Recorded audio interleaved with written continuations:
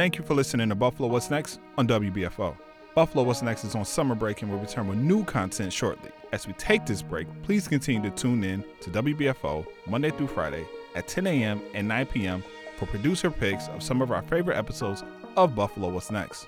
How can we afford not to talk about race? About education, about segregation, about humanity. Since the dawn of this nation, racial violence has existed. The way we have designed our society has a big hand in what occurred in that Tops Market. The suburban area, everywhere. We must work and teach our children. We need to make sure that we put more funding in our programs that help prevent gun violence and more money into art. If we're going to have some real healing, we've got to have space to tell some uncomfortable truth. On today's episode of Buffalo What's Next, Summertime Producer Picks, we highlight two segments from previous shows. Jay Moran speaks with the director of the Buffalo Federation of Neighborhood Centers Hope Program, Daysi Ball. The two discuss her work with seniors from November 10th of last year. Then, we continue with Jay Moran as he speaks to the founder of the East Side Ministry, Tesha Parker, from October 25th of last year. They discuss the ministry's outreach to the homeless and others in need. First, we revisit Jay Moran's conversation with Daysi Ball from November 10th of last year. Daysi, thanks for joining us. Thank you for having me. It was great. It's lots to talk about here. You've got a great story because, you've been involved with the BFNC in a couple of different ways. I want to talk about that a little later on. But let's first of all talk about an element of this that you brought to my attention, that some time ago you did a survey of what the seniors wanted, right? This is something that you did organically and found out about your community. What was the response?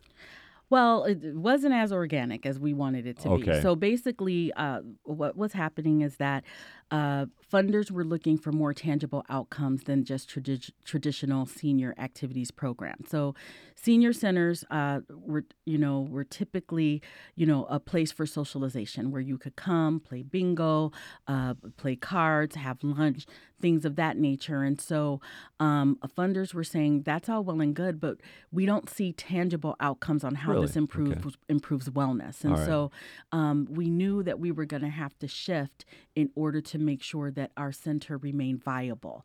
And so with that being said, we also wanted to know what the seniors themselves wanted. We know what funders want, right? We need to be able to produce outcomes and results.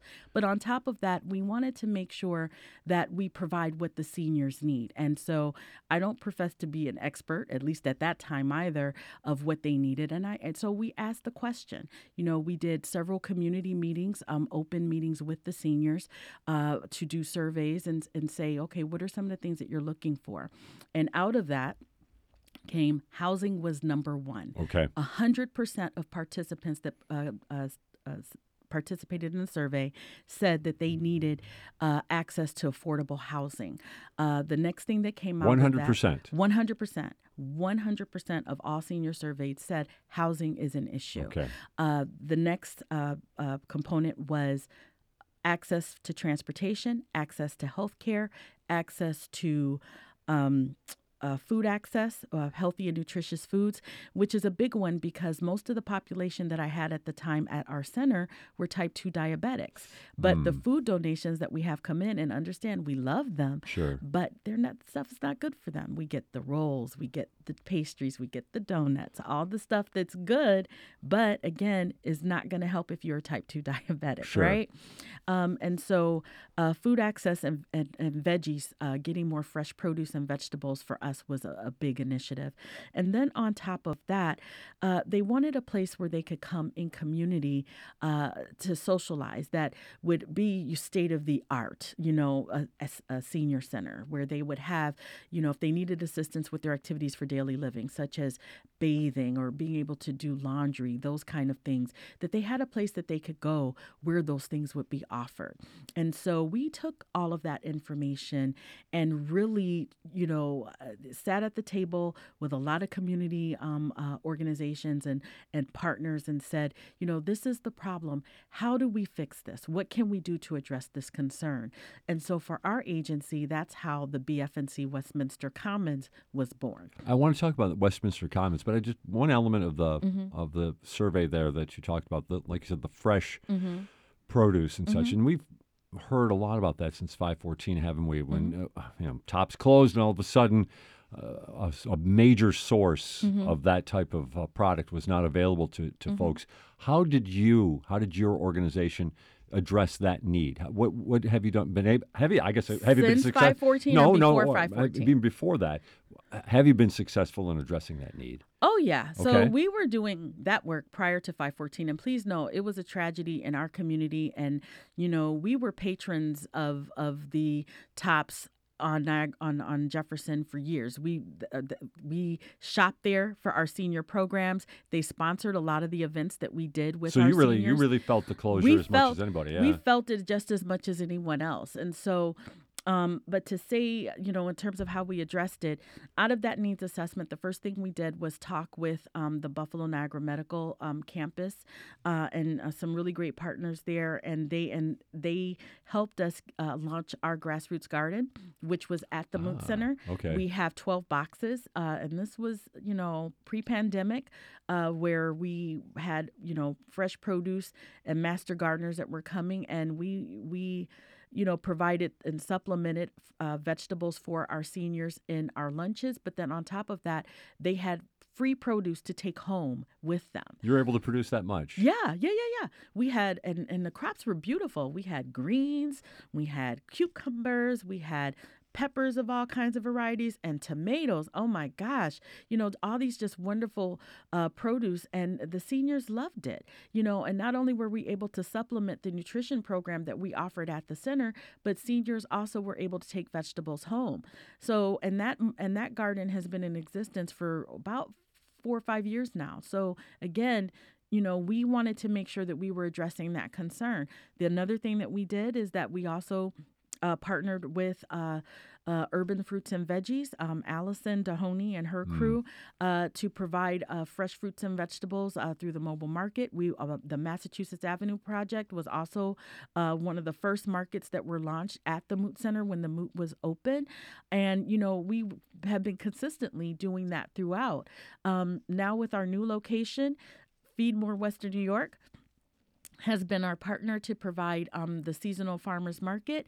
But then on top of that, we also have been working to secure grant funding to be able to provide groceries and fresh produce bags to seniors through the winter months for 12 weeks. Another program that we did during the pandemic was in partnership with the Journey Church of Buffalo, Pastor Art Hall and his crew. And, they called me up when the pandemic first started and said, hey, we want to make sure that your seniors are able to get groceries. What can we do? And next thing I know, they set up the Groceries to Seniors initiative. BFNC became a partner, and we started doing grocery bag deliveries to seniors with fresh fruits and vegetables, and then a hot meal. And they got that every week during the pandemic, and now that program still exists, and it's one delivery per month, and we're actually going to be doing the delivery next week. So as you were talking there, and the list kind of makes this, I think, an obvious answer, but I'll ask the question anyway. You said early on, funders want to see results. They're pleased with the results. Yes, they're pleased with the results, but honestly, we can still do more. I mean, it's sad that 514 brought this issue to the forefront. But again, there's still much more that we can do. Now, what we've done since 514, we've created the You Matter Transportation Fund. And through the You Matter Transportation Fund, we're providing cab rides to seniors to be able to get to the grocery store. And then I do van trips at the Westminster building for senior groups to be able to go and do their shopping. And what we do is I don't limit it to just the grocery store. Because again, seniors, transportation is a barrier. They want to, like everybody, we want to do lots of things. So what I try to do is that it's always majority rules because my seniors take me to task. So I bet they do. I don't want to make the decisions for them. So what we do is, I say, hey, this is the day we're going shopping. Where does everyone want to go? And it's majority rules. And so the parameters are that it has to be within a 30-minute ride of our center. So that allows us to go to the first tier suburbs. So we can go to the Boulevard. We can go to Southgate Plaza. We can go to some places that offer a variety of shops and different things for people to do diverse things. Okay. And that's what we've been doing. And the other part of it is providing access to other stores, right? The Tops on the Boulevard on Maple is wonderful. And even though they've redone our Tops on Jefferson, and we're very thrilled for that, it's still it's size limited, right? There's only so much square footage. Right. So at the bigger stores, there may be more options. And for me, options are important for our seniors. Trader Joe's, some of our seniors had never been able to go to Trader Joe's. Now that's a portal that's been open for them. I'm just curious, what's the response then? I mean, like you said, if they... they love it. Yeah? They love it. But what's needed for us to keep those kind of things going are more volunteers. Okay. Volunteers are really an essential component of offering any type of senior programming, because volunteers can help with driving, helping just organize some of these things, because again, senior programs are not the most funded programs, and so we rely heavily on volunteers to supplement our programming. But the seniors love it. Are you kidding? Yeah. If we could go somewhere else new every day, they would love that. With us is Daysi Ball. She is with the BFNC, and she's actually the director of the Hope Center and their senior support services, and a lot of issues here to talk about. The one that you did talk about at the beginning, like you said, 100% on that survey, housing, access to affordable housing, which is it's troubling on so many levels. Not a surprise, but we're hearing with rents rising in the city of Buffalo and everywhere for that matter that there's a real concern about affordable housing moving forward here, that some are predicting a crisis ready to emerge. But let's talk about how you and the BFNC went about addressing this particular need. We basically said, okay, well, what can we do? And we started meeting again with community partners to say, we want to be able to provide a housing component, but it's not just housing. We wanted to build a complex for aging in place. Now, typically, what we see in our suburbs and whatnot, that there's more land and more areas to be able to do those kind of things. And so what we found was talking with a lot of the long-term care providers, the nursing home providers, the insurance providers, the folks that do this work. What were some of the ways that you all were able to implement your programs out in your areas? And so luckily, they were willing to sit down with us and have those conversations. And so we said, if we were able to do an aging in place in City of Buffalo, what would it look like? And the difference is that we didn't necessarily want to be the provider to do it all. We recognize what we're good at, right? We're good at providing support services and then finding the right partners to link with our seniors. And so out of that, what came out of this project was we wanted to continue our activities program, make it a structured day program, but then get a healthcare partner to come in and provide healthcare. Get a partner to come in and provide financial assistance and entitlement assistance. Get a partner that would be able to provide transportation and someone that would be able to assist us in developing housing for seniors. Okay. And so, there were a lot of folks on that team. Our executive director, Chandra Redfern, will speak more on that when you bring her in next week. But out of that, it was the Westminster Commons was born. And so 84-unit apartment building that has access to all of these other services that are available in the Westminster Community House, which is right next door to the apartments. And so seniors are able to access all of our different services at the Westminster Community House, and they're not separated from their families. What we found as we were going into the surveys, especially as seniors had increased need for long-term care supports, they would be separated if they ended up in the hospital and had to go to rehab. Typically, the rehab facilities are not in Buffalo. They're out in the suburban areas. If they're low-income families, transportation can be an issue. They're separated from their families. And so one of the things that we wanted to do was work with Erie County, work with City of Buffalo to try and make sure that our seniors can remain in community where they came from with all of these additional supports. So that's what this iteration of Aging in Place looks like for us, in partnering with the Community Health Center of Buffalo, in partnering with Erie County Senior Services, in partnering with Mari Fox of Soul Candy Yoga, and partnering with. I just have to jump in with this. You dress a certain way today because it's Yoga Day. Oh yes, it is yoga. Yes, I'm in my yoga wear because today is Wellness Day at our center, and so yes, we will be having yoga. So today. The seniors will be participating in yoga? And they love and we call it Soul Candy Yoga because it's all soul music, and they I have to say they get down.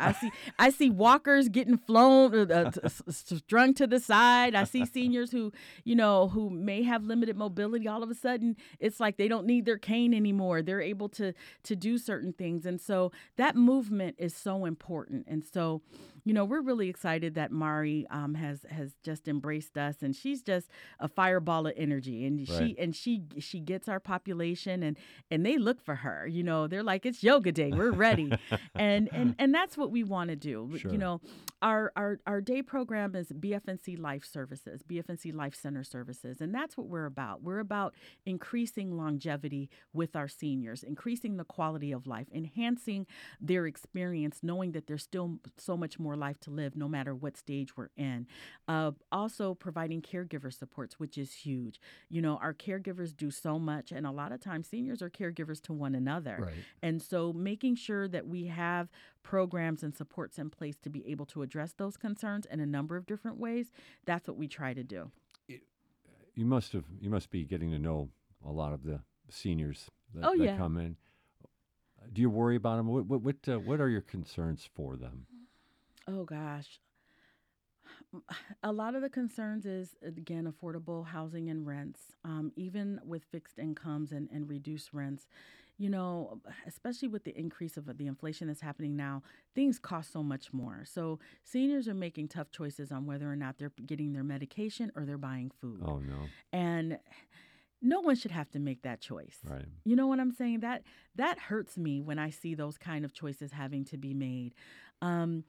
Not being able to participate in a program. To give you an example, we went last night to go see Tina, and we, through funding, we were able to cover a majority of the cost for the ticket, but there was still a nominal cost of $20, and it's a struggle for some seniors to even pay that.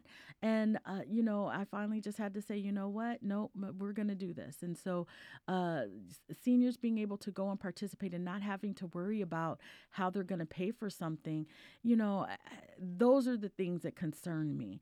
Their health, being able to have access to specialists that are not in our, outside of their reach, by limits of transportation, bringing more services to them versus trying to get them out to other services elsewhere.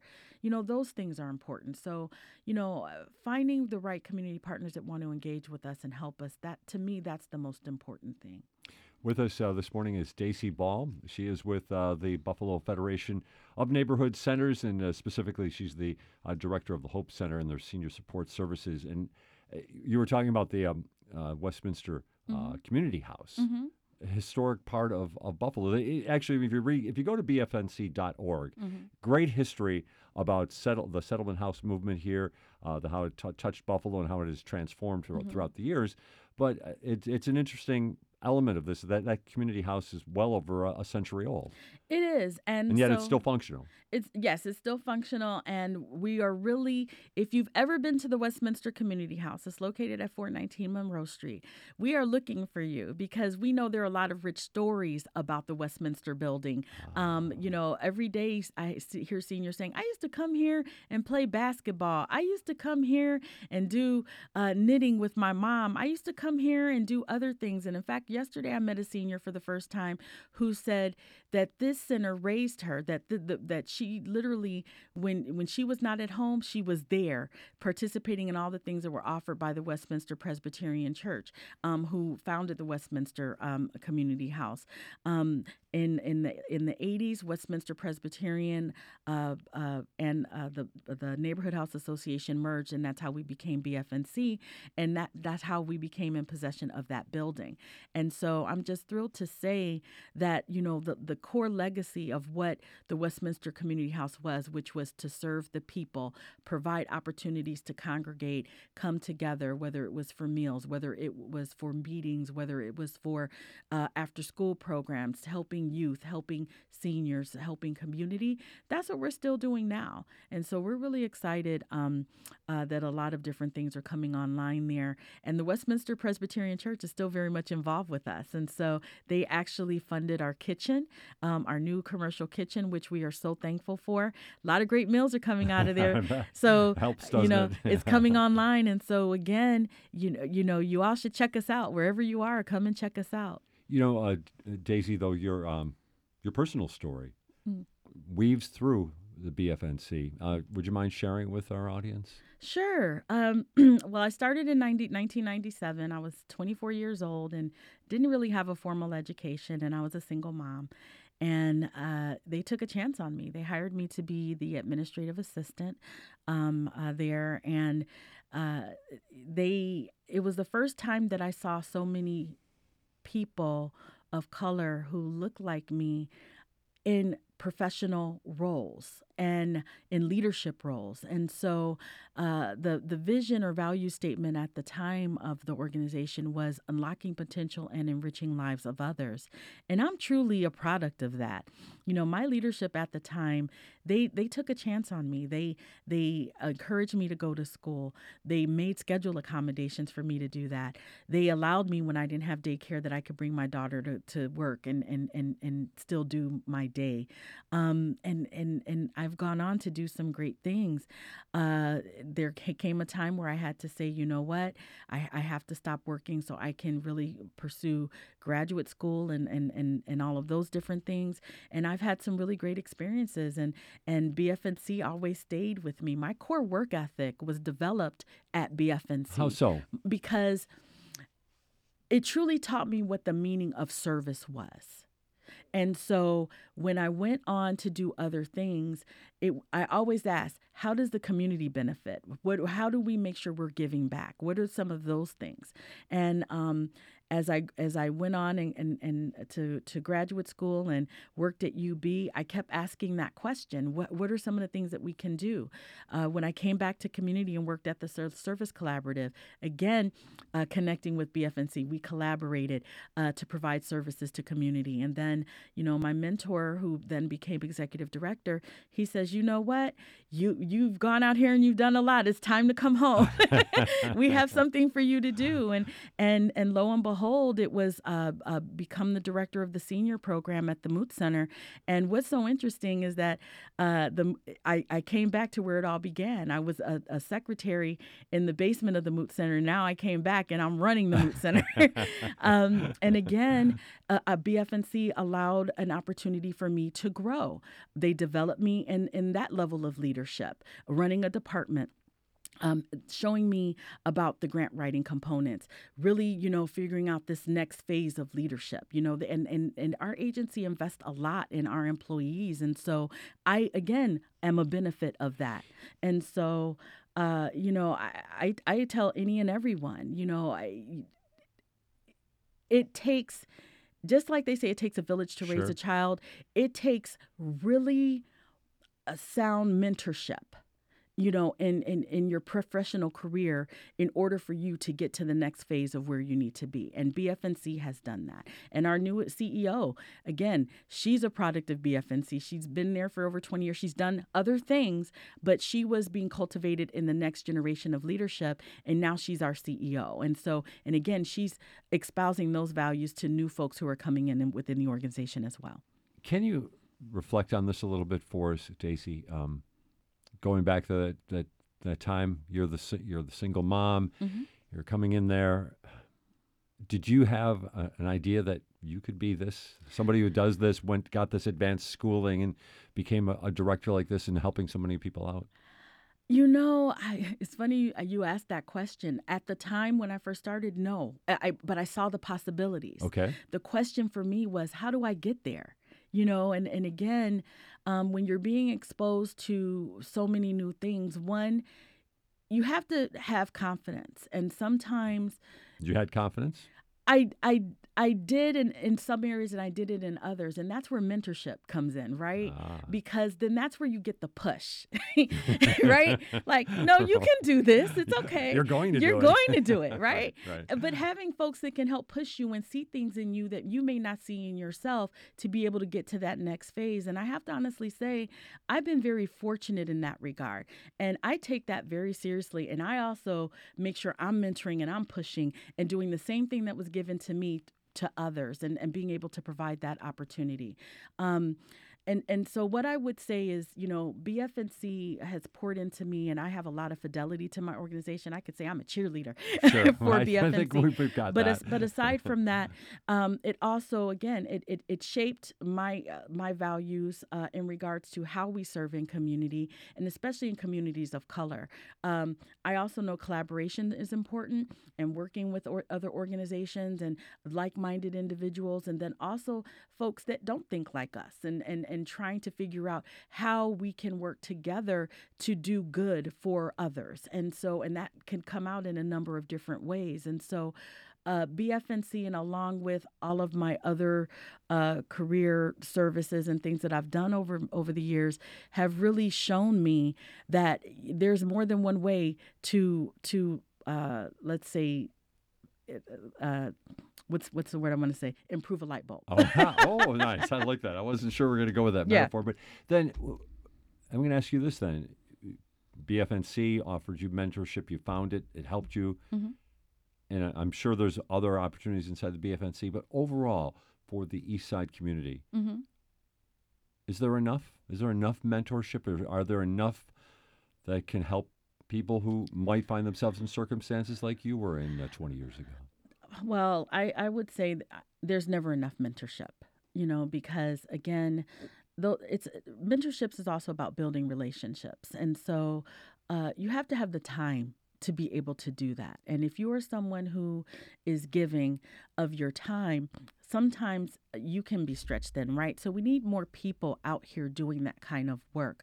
And I would say outside of mentorship, it's development. It's leadership development, pulling out the leadership potential in others. And so for me, that was recently through the Oshai Foundation, through the Karen Spalding Fellowship for Leaders of Color. That really, for me, was a transformational experience. Okay, how so?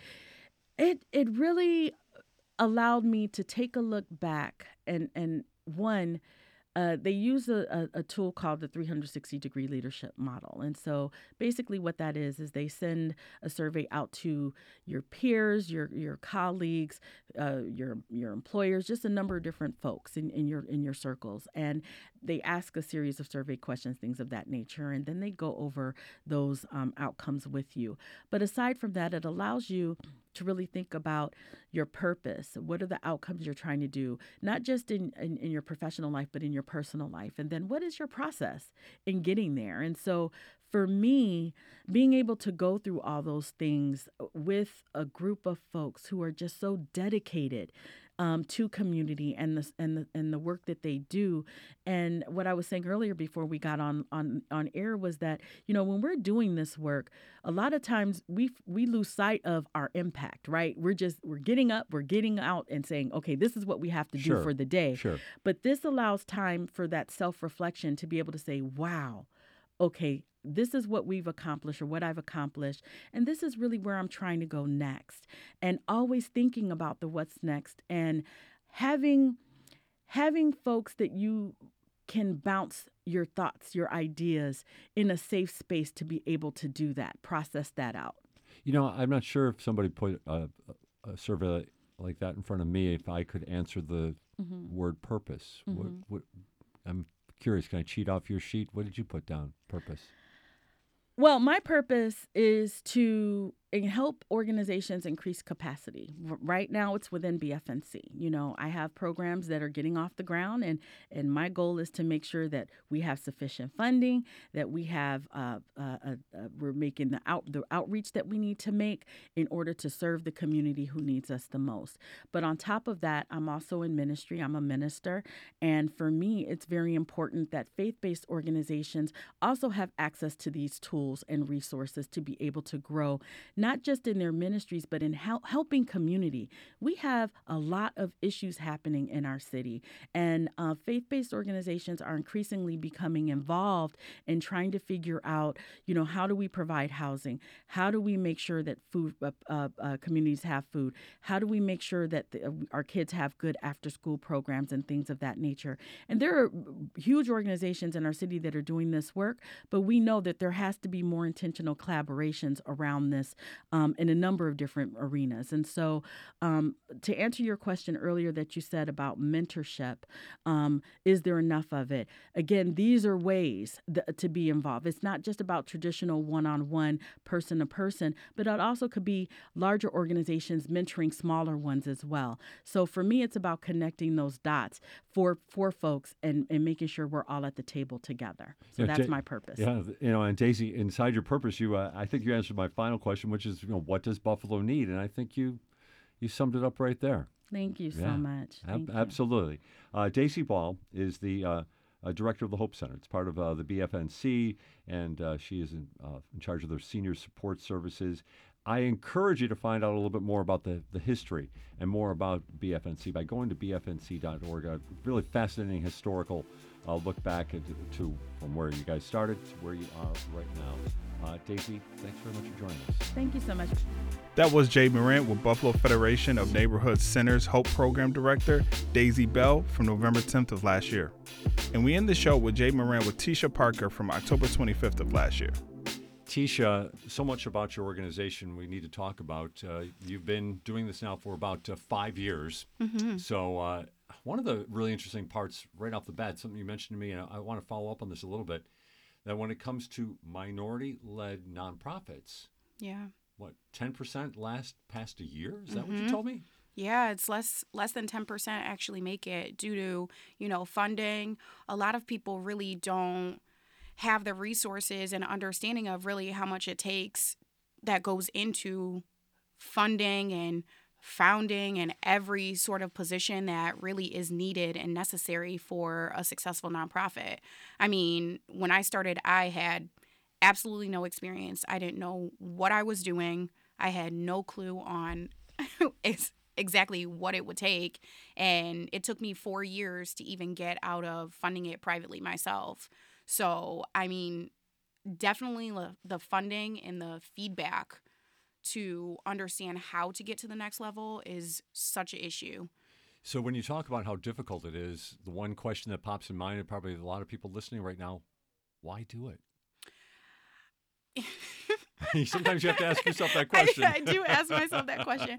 But, for me personally, it was something that we were raised to do. Like, my grandparents always kind of drilled into us how, we're put on this earth to help other people. We are here to grow and contribute to what essentially makes other people better, and in turn then you're made better and you're fulfilled and you're whole. So for me, this was sort of a path that I wanted to take to kind of start like a redemption journey, so to speak. And then it kind of turned into, I really love doing this, and this is where my heart is, where my passion is. It's given my family a rebirth with our relationships, and it was a way for us to kind of have our glue, especially since it was based off of my grandmother.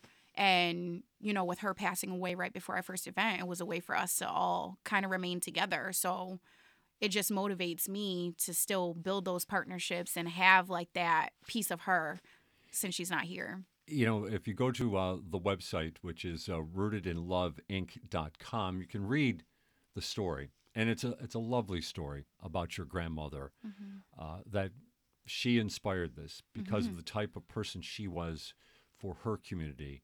Talk about your grandmother. What was her name? Louise. Oh, she was such a gem. She was the, grandmother to every person on the street. She was the mom. She was a school teacher. So she worked in Buffalo Public Schools, and she saw what it was like, to have a lot of kids that didn't have a, family system that was positive. And she was just that light when it came to dealing with each and every person. I mean, it was so surreal to think about it now. And growing up, it was always normal. She would have all of her former students, or she would have random people that were homeless or didn't have any place to go, you know, that maybe didn't have parents. All of the holidays were filled with them coming, them being in her home, or we would show up and, you know, she would have a random person sleeping in her extra room because that's the type of person that she was. So it was such a beautiful way to cement her legacy and continue to get that out to people that, you know, that didn't know her to still experience her. Are we seeing, does this take us back to a time then perhaps where a street, a neighborhood was maybe a little bit different than it is today, that there could be these families together that were looking out for each other, looking out for the folks who you know, maybe needed a little help or maybe needed a lot of help? Yeah, I mean, I definitely think that her home is reminiscent of that. I mean, that was her legacy when she was alive, and now us being located out of her home. On Riley Street. Yep, on Riley Street. So we have, you know, families that are still over there, that were over there when she was alive. That it's so cool to see, like, their generations now and how we've all grown up together, how they still live over there, and to see like her home still representing just being a place that was a safe haven for people. I mean, it just only made sense to be located there, have that as our main point. It just made sense. It's interesting because, you know, we really haven't even talked about what your organization actually does just yet, and but at the same time, I think you've already described it. Mm-hmm. You're picking up where your grandmother left off in her community, but you're trying to help out homeless initially, mm-hmm. and then anybody who really needed help. Mm-hmm. Now you have a delivery van, you're delivering things, mm-hmm. which of course has become so important for a variety of reasons, mm-hmm. for sure. What I'm curious about, though, is just how busy you became after May 14th. Man, it was truly nonstop. I mean, we had such an exceptional surge from Monday after the shootings all the way until the end of July. Like, we're just now able to get our footing where we're able to organize again. We're able to really have, you know, a standard ground. We're able to Well, you're not have just acting in the moment, trying to react in the moment. Yeah, because I feel like right after the shootings, it was so reactionary. We had so many pop-ups that it was so exhausting, to be completely honest. It was like, we're a small staff anyway, and a lot of my staff works full-time jobs. So it was so hard when it came to the balance, because it put a lot on, you know, my mom, who is my COO. She is retired, but she was there every single day. If she wasn't there, I was there. And then, you know, we had the rest of our family and friends that work full-time that are coming over after they get out of work, and they're there until like 10 and 11 o'clock at night, trying to help us sort, trying to help us just gain control. Because, I mean, there was so many donations coming in that we couldn't even get up the stairs. We couldn't get into our location. We couldn't even walk inside. You couldn't open the door the whole way. Like, right. It was so much, and it was so extremely overwhelming. But now it's so manageable, and so much positivity has come out of it. But at the same time, I think it still stands to reason that there's a lot of issues that haven't been addressed. So, and one of those issues is this, I mean, we can call it a lot of different things, but when the top store was forced to close, mm-hmm.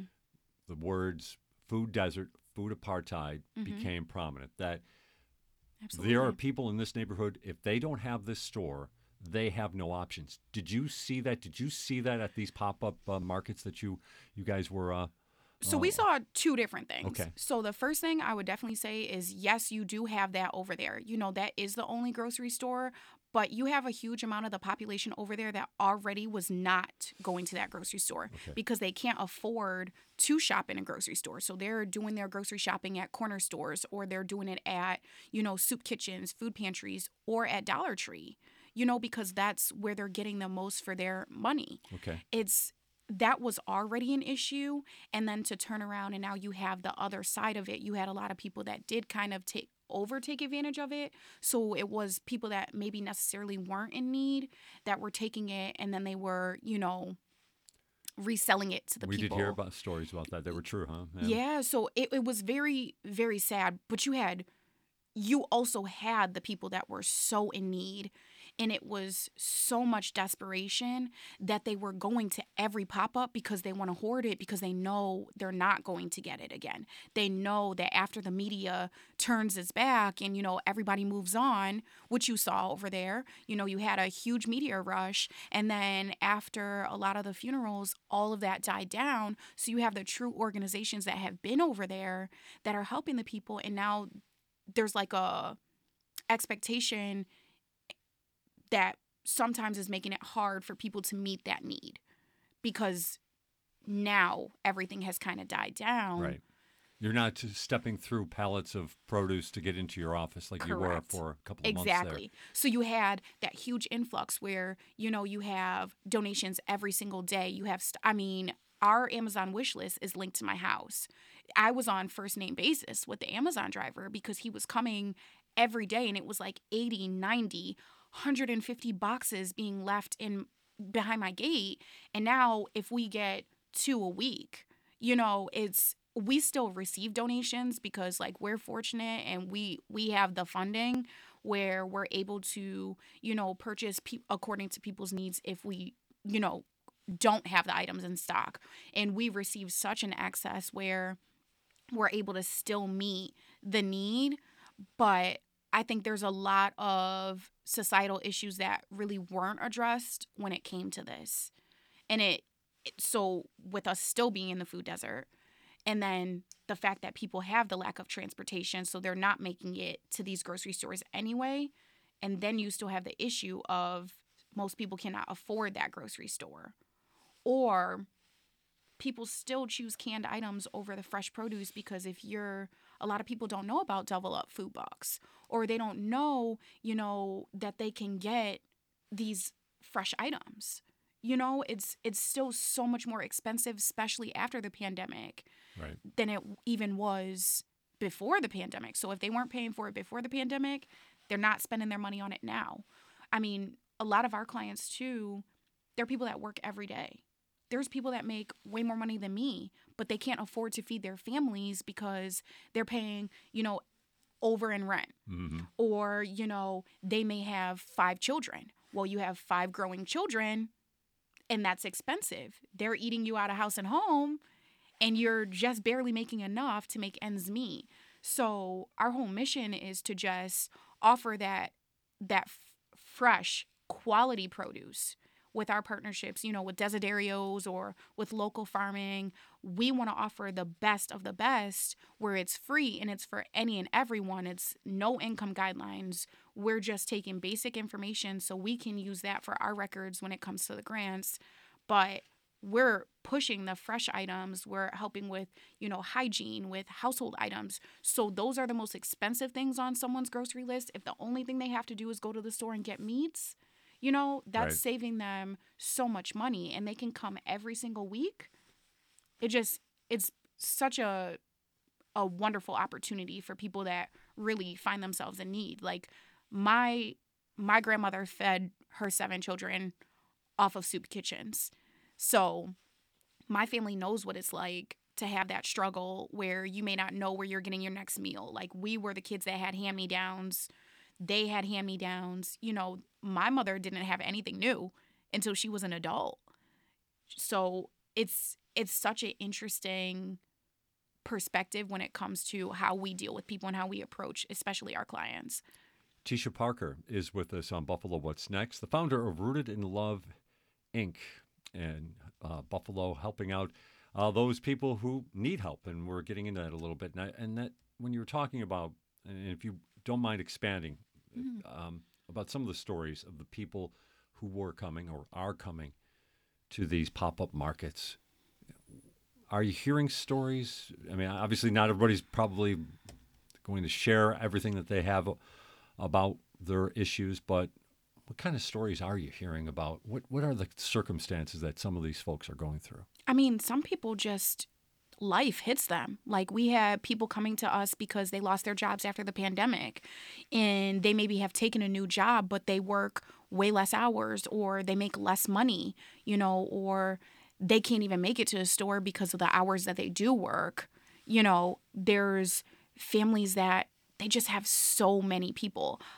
There was a huge uptick in how many seniors we're servicing.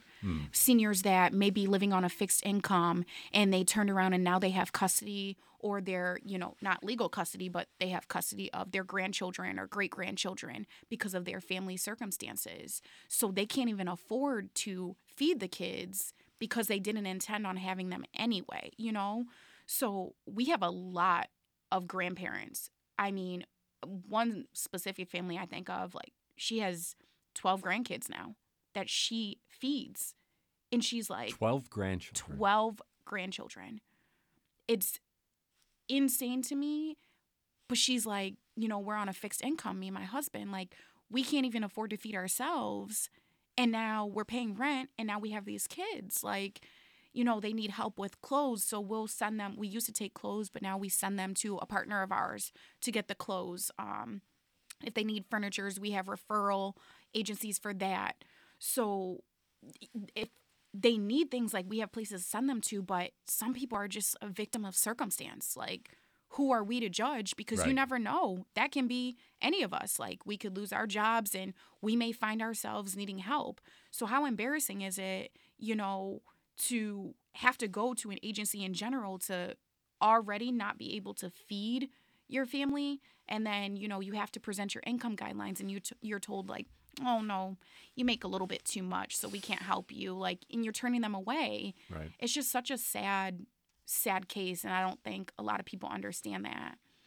Your grandmother would have understood. It's interesting also about her end of life and the start of your organization. It's quite the... You can call it a lot of different things. I mean, coincidence doesn't, I don't think, equal that. But why don't you tell the story? So my grandmother, she was diagnosed with dementia, and she became very quickly nonverbal. Things were really spiraling downhill, where she had to be moved from her home into a nursing home. And when I started Rooted, it was just something that we were already doing together.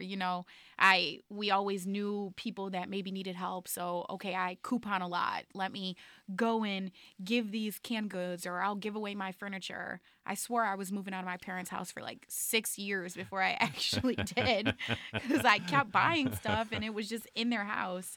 But, you just meet people that just may need it a little bit more. And, it just was such a wonderful opportunity. When I incorporated Rooted, I went down. I was like running right to her nursing home, and I got there, and I'm like telling her, I'm showing her the paperwork, and then she says, "Good job." She's like, "This is wonderful," and she never spoke again, but she passed away right before our first event, and it was such a weird moment for our family, because we had spent the summer, getting everything together. We got the house together. We had all these intentions, we're going to do this first, and we're going to do that first. And how quickly things change and align how they're supposed to. It may not be where it's giving up on the dream, but maybe it's just like timing it better. Maybe it's a later in life. And when we got to the point where she had passed away, we were... let's cancel this event. We don't need to do it. And I mean, we always talk about, when we sit around my families together, like, we're so glad we didn't. Right. Because that first event, I mean, we had a community Thanksgiving dinner. And so how we used to do it was we would make all the food. So we had 4 households, and we're baking everything. We're making mac and cheese. I mean, it's a full spread. And we would make enough to feed about 400, 500 people, and it would take us days. And the first event fed 347 people, where they were not only able to have a meal there, but a lot of them were able to take stuff to go. And I remember we were crying at the event, because it was just so moving to have so many people there. And there were so many people that were homeless that actually knew my grandmother. And when she first started with her dementia, she would wander. So they were the ones that would find her.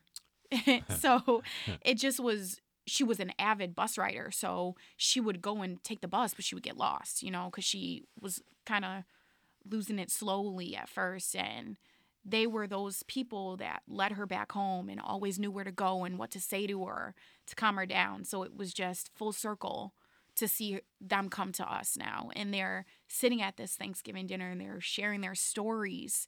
A lot of them we had seen because she always had homeless people in her house. Right. So it was just such a jaw-dropping moment, you know, for our family. And it's something that is so pure and sticks with us for sure in our story. Tesha Parker is with us on Buffalo What's Next for another 10 minutes or so here, talking about Rooted in Love, her organization that has been helping out those who need help here in Western New York. Let's now fast forward back to May 14th and just beyond and how busy things got. And you told me that your organization went viral. Yes. What a time.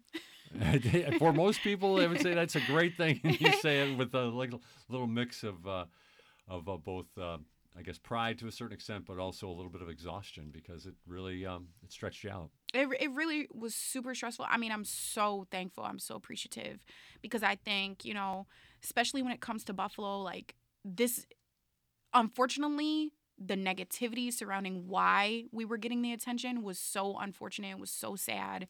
And I mean, we knew a couple of people that passed away. We even had, my cousin was in the grocery store when it was happening. I mean, and running out the back. So it was such a scary day for us, especially being located over there. But so much positivity is stemming from it for us. You know, Give me an example. We are launching a community fridge partnership with the Meriwether Library, which is right across from the top shooting. It's really taken a mind of its own because they really want to do something with the community. Now we have launched a partnership between us, the Delavan Grider Center, Every Bottom Covered, Buffalo Community Fridges, a lot of those organizations that we're really doing the work. And it's so beautiful to see all of our relationships with each other blossom into something better for the community. It's really empowering. And I think, you know, it gives hope to a lot of the younger people because it's a lot of young people running those organizations. This question came to me as you were talking. These efforts and this spirit, is it something that was always there inside the Black community here in Buffalo, or is it just getting focused upon right now? I think it was there. I think it's definitely heightened now because of that negative situation having such a racial component. So I think, you know, it leaves a lot of people feeling uneasy, but I think it's a wonderful time for especially minority organizations to really like band together for the community. Like a lot of people want to see that representation. A lot of them want to be involved. They want to have that trust with the organizations. I mean, I can truly say like the people that come to us, like I know they trust us. I know that they love that we don't treat them with judgment. We're anonymous. Like we don't have, you know, huge sign. It's not a arrows pointing outside of our location. So I think having that trust within the community and with the community is allowing so much more positivity to flow, at least on our end. I know there are, you know, negative experiences, but I don't even want to focus on that because it's, you know, it's just, where does that get us? You know, it's just, sometimes things don't work and you move on, you know? Are there the lessons in that though that are worth mentioning? That, you know, I think there's huge lessons. I think there's huge lessons in, you know, being intentional with who you're aligning with. I think there's huge lessons in being intentional with what you're putting out to the world, especially with this platform right now. I think there's, you know, always going to be a negative stance on every situation. But I think everything that's already come from it, like that situation was so negative with the shootings that for us, like, even when we were so stressed, I was just like, but we have to do this. Right. Like, we don't even have a choice. We have to do it for our clients. We have to do it for our people. Like, I mean, even I have family members that come to us that need help. There's no shame in asking for help. And I think, focusing our efforts on the positive where it leads to the betterment of even communication when it comes to organizations working together or when it comes to us in the community. We just have to do better for each other. And that's regardless of race. We just have to. Interesting about the idea that people are reaching out and trying to help. One real noteworthy one, I saw it on your Instagram account, Micah Hyde of the Buffalo Bills, unfortunately injured and out for the season. Too bad in a lot of ways there, but that's a side story. But he came through for your organization. His foundation did. Yeah, Micah Hyde is fantastic. He's such a wonderful person. And that team at Imagine for Youth, Tracy, Amanda, Micah, all of them are such beautiful people. I mean, I've known them for a couple years, and after the shootings, Micah really wanted to do something where it was a huge statement. He wanted to be able to say he was really giving back and not just like donating to the funds that were set up, but stepping beyond that and meeting, face to face when it came to community organizations that were actually operating on the East Side or, getting on a call.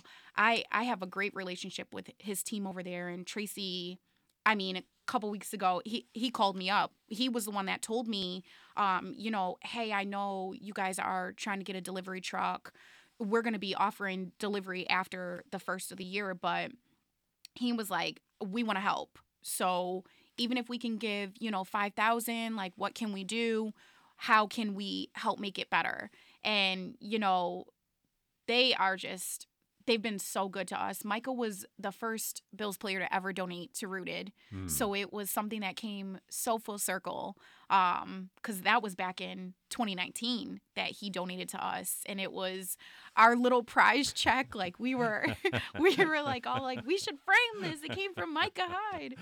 So it's so beautiful to see, years later, we still have that relationship. And now the NFL has chosen to match his grant. So it's such a blessing when it came to that truck because now we're able to get ready to service so many more people that really, truly do need it. What about for someone else who wants to help right now? What can they do? Do you have a fundraiser? You have fundraisers, or what can we look forward to here? So definitely, we're always accepting donations, either in person. We're open every Saturday at 670 Riley. We do have our Give Butter campaign that's live on our website, so that's year round.